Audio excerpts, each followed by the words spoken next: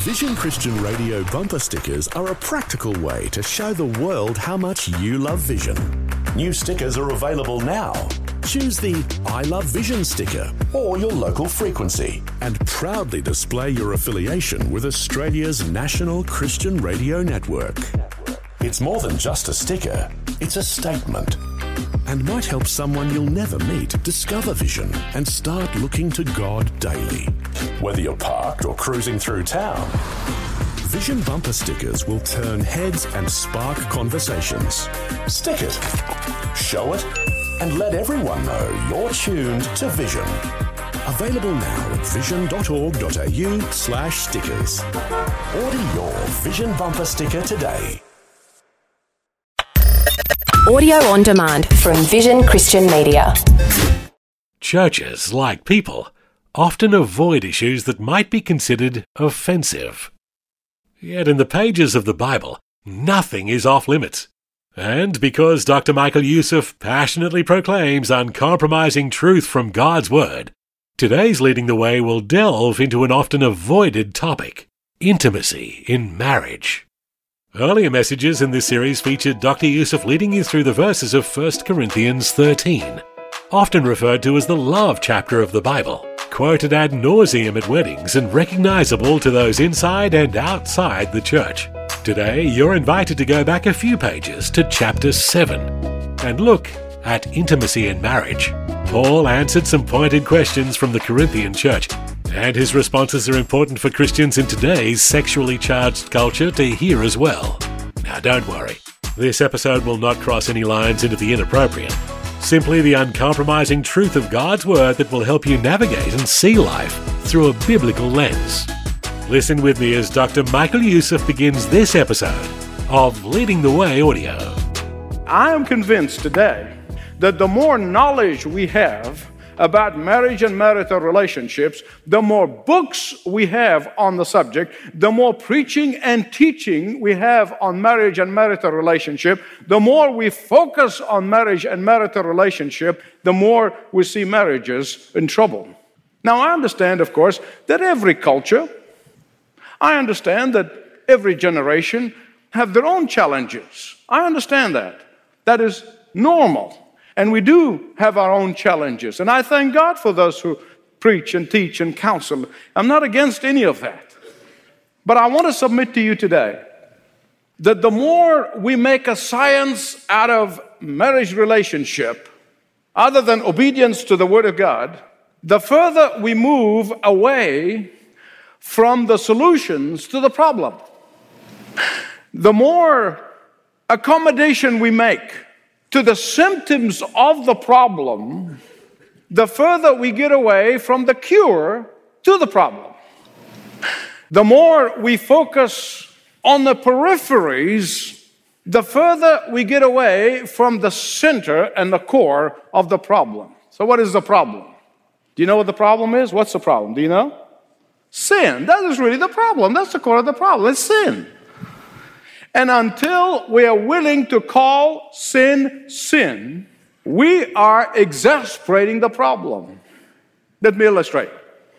Whenever I act selfishly toward my wife, I can get all the secular counseling in the world. I can get even the pastor counseling. And they can tell me why I am selfish. They can tell me the specific times in which I am more likely to be selfish. They can tell me all the psychological reasons for my selfishness. They can tell me about the events and the circumstances in my life that triggers my selfishness. They can tell me how to avoid certain times in my wife's life cycle that triggers my selfishness. All of this analysis is going to do one thing.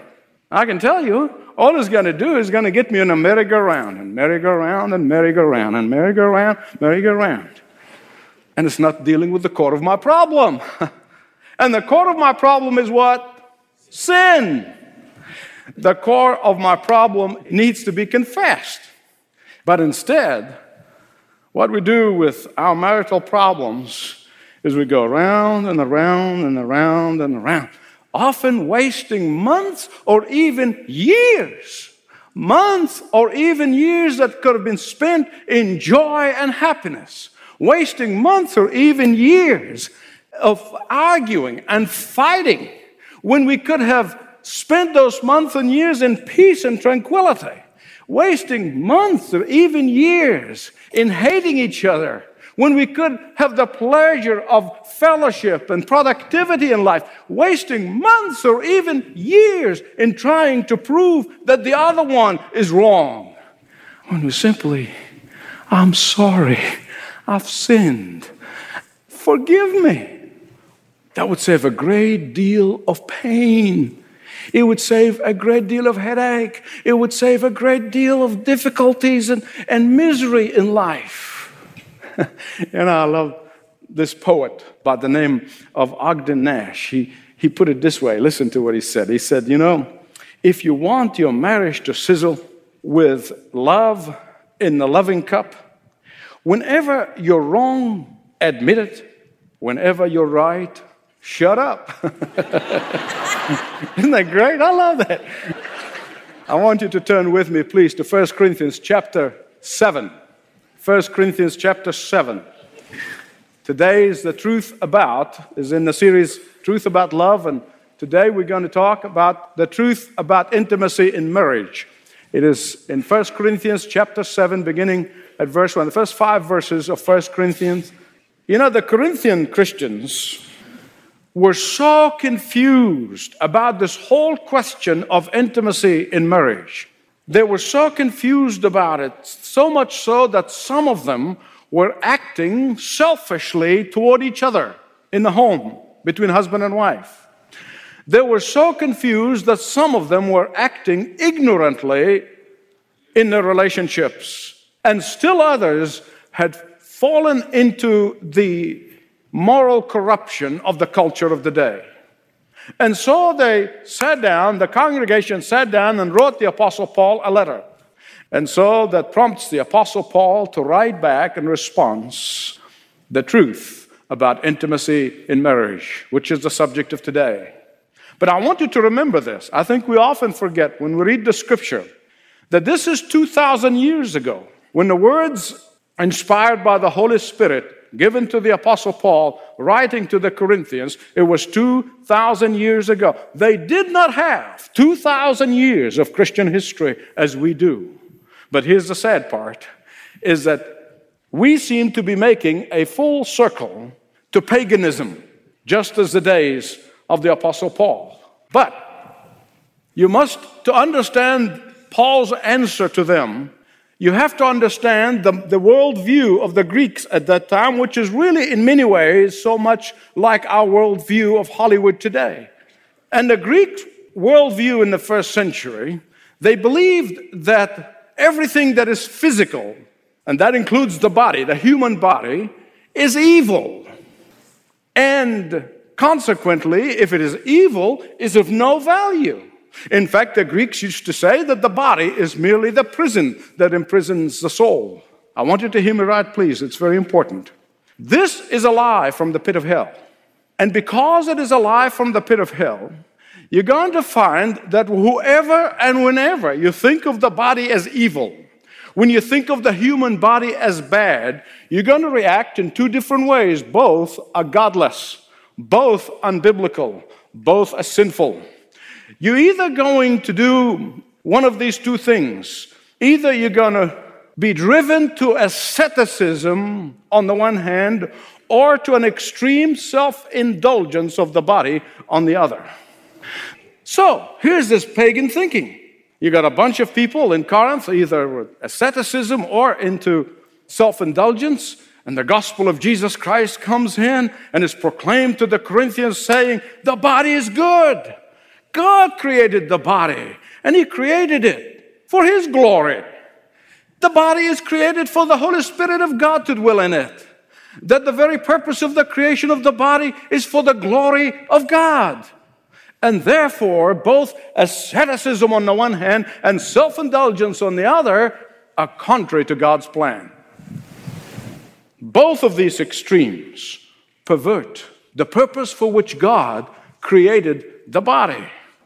And so Paul begins. We look at verses 1 and 2, 1 Corinthians 7, saying, it is good for a man, now here's the accurate translation. Are you ready for it? Not to touch a woman. When Paul says it is good for a man not to touch a woman, that is a euphemism that was understood at the time, and it's even understood in some cultures today, some languages today, to mean sexual intercourse. That's what it means. It's a euphemism. The NIV tried to sanitize it and tried to spiritualize it and say it's good for a man not to marry a woman, but in reality, Paul is talking about intimacy. Here's what Paul is saying. Are you listening? Say amen. Amen. If you are a single, here's what he's saying. If you are a single, rejoice in your singleness. Don't let anybody look down upon your singleness. And he is saying, if you are single, then trust the living God with his supernatural power dwelling in you to give you the strength to remain sexually chaste while you're single. Because intimacy is a wonderful gift of God, but it's supposed to be only exercised in marriage. In a marriage between husband and wife, period. But if you're married, and that's really the answer to the question, and that's really what the subject of today. He said, if you are married, then you have certain obligations one to another. Of course, that is easily said than done. What are these obligations? Well, verse 3, he says, the husband should fulfill his marital duty to his wife, and likewise the wife to the husband. Listen to me very carefully. Other than physical illness, the one thing that hinders husbands and wives from meeting their spouse's needs is sin. The number one barrier between husband and wife in intimacy is sin. How does it work? The wife says, my husband wants me to affirm him and build him up. Oh, but before I do that, he's got to grovel and crawl and accommodate to me. The husband says, my wife wants me to love her and appreciate her. Well, that's good. But she has to stop being prickly and bristly all the time. That's wrong. The wife says, my husband wants me to respect him. That's good. But he's got to earn my respect. That's wrong. The husband says, my wife wants me to honor her. Well, that's good. I will do that if she stops nagging me all the time. That's wrong. Now, wives, please listen to me. I'm going to let you on a secret. What would you know? I do know. Please, trust me. It is not a sin for you to boost your husband's ego. It is not a sin for you to build him up. It is not a sin to affirm his God-given gifts. It is not a sin to fulfill his needs for intimacy. Actually, the opposite is true. It is a sin to withhold these things from him. You know, when the Bible said, wives, submit to your husbands, and all the people who hate God and hate the church and hate the Bible said, oh, you see, Christianity says a wife must lie down and become a doormat. That's not what the Bible says at all. When the Bible says that, he's saying to the wives, affirm your husband, respond to your husband, react to your husband in a positive way.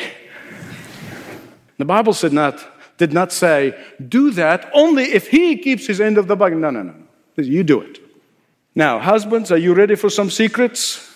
It is not a sin for you to discipline yourself to listen to your wife. It is not a sin to recognize that when your wife is telling you about a problem, that she does not necessarily looking for solutions. Man, that is hard. We as men are problem solvers, and we want to jump and take charge and fix everything. But with two wonderful daughters and a magnificent wife, I have learned the hard way. When they tell you about a problem, they don't want you to solve it. Listen to me. Even now, at my age, I'm learning that when I listen to a problem, before I jump, I say, oh, by the way, do you want me to help solve this problem? Or do you want me to just listen? They'll tell you. They'll tell you. Just ask. Just ask. Listen. It is not a sin when you find your wife in a muddle that she's not looking for a rescuer, she's looking for somebody to affirm her. It is not a sin to remind your wife daily that next to your salvation, she is the greatest gift that God has given you. It is not a sin to continuously assure your wife of your undying love for her. In fact, the opposite is true. Not doing these things is a sin. You know, growing up in the Middle East, I used to think this is a Middle Eastern culture thing about the way to a man's heart is his stomach. It's a saying somehow made it worldwide. It's a fallacy, let me tell you. It is absolute fallacy. I don't care what men say. That is just not true. But let me tell you the way to a man's heart. Do you want to hear it? The way to a man's heart is his ego. Listen carefully, please. God created your husbands, ladies, with an ego. He did this. You can argue with him in heaven, but that's what he did, okay? And he created you with the ability to stroke his ego, not to beat it down. Don't have the call of God on your life to beat him down. Listen, God gave you verbal ability so that you can stroke his ego. God did not create your husband to be a sweetie around the house. You don't want a sweetie around the house. He created him with an ego, and he created you with the ability verbally to stroke his ego.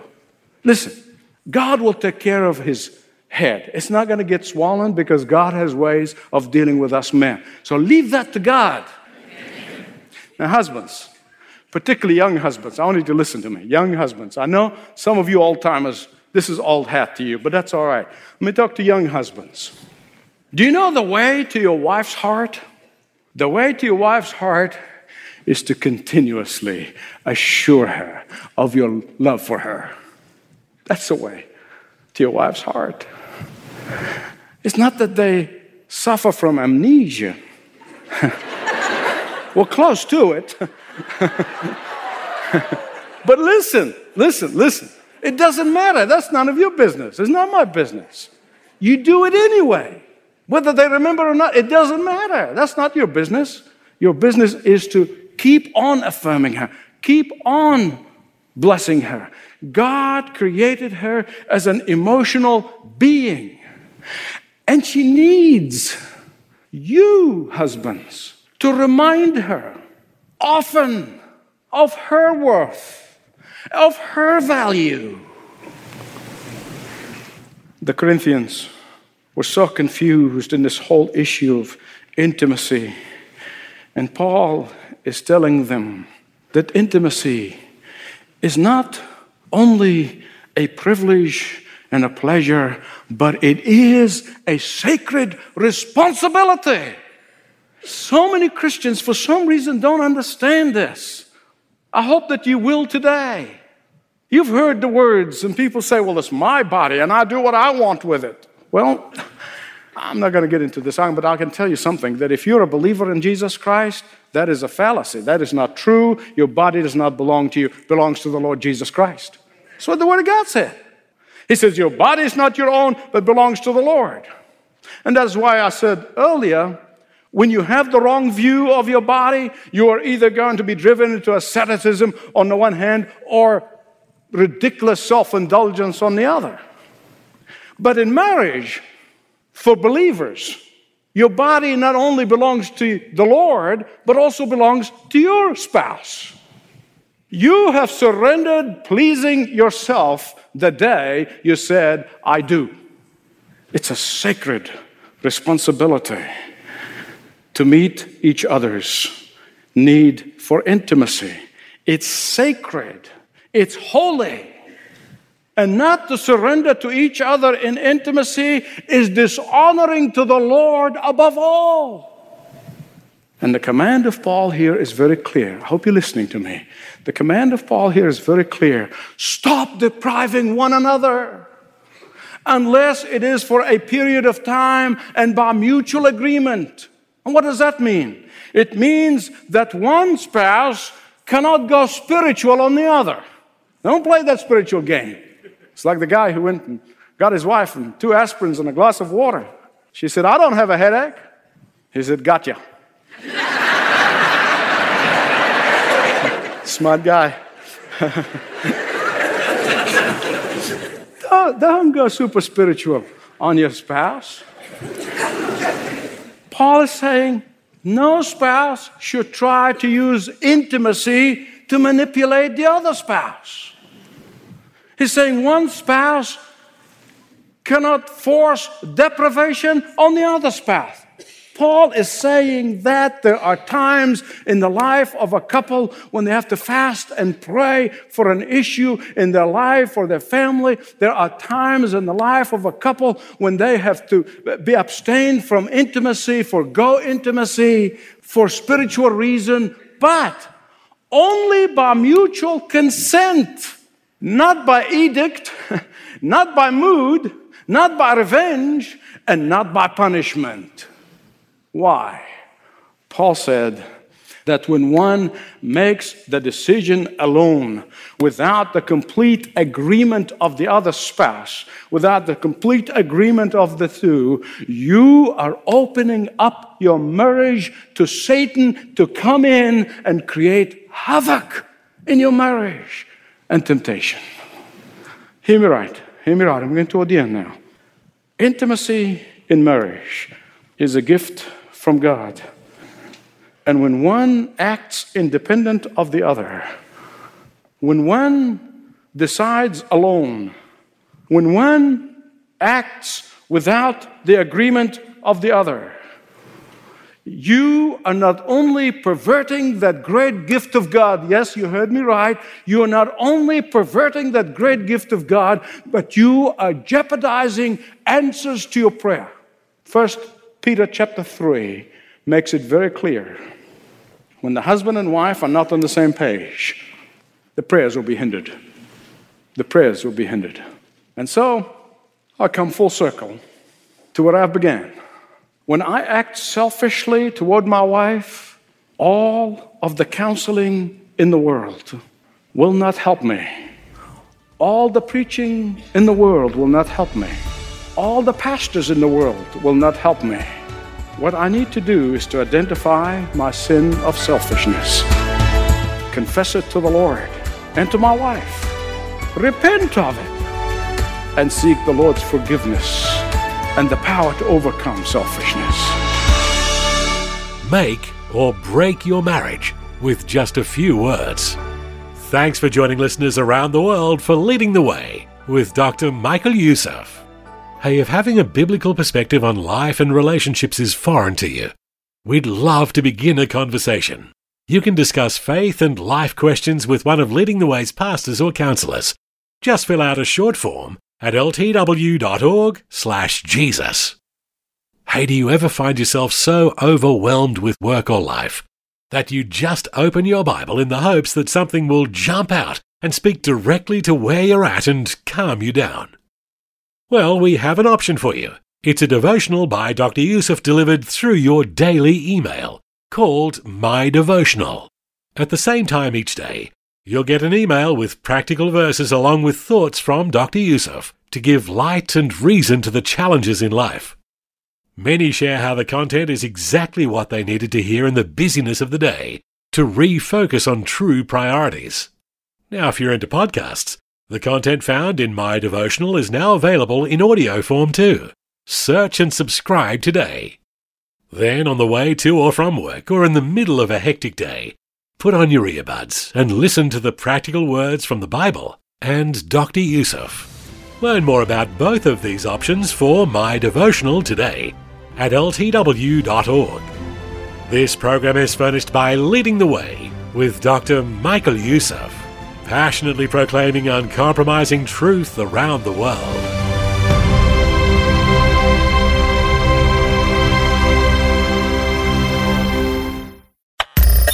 Thanks for taking time to listen to this audio on demand from Vision Christian Media.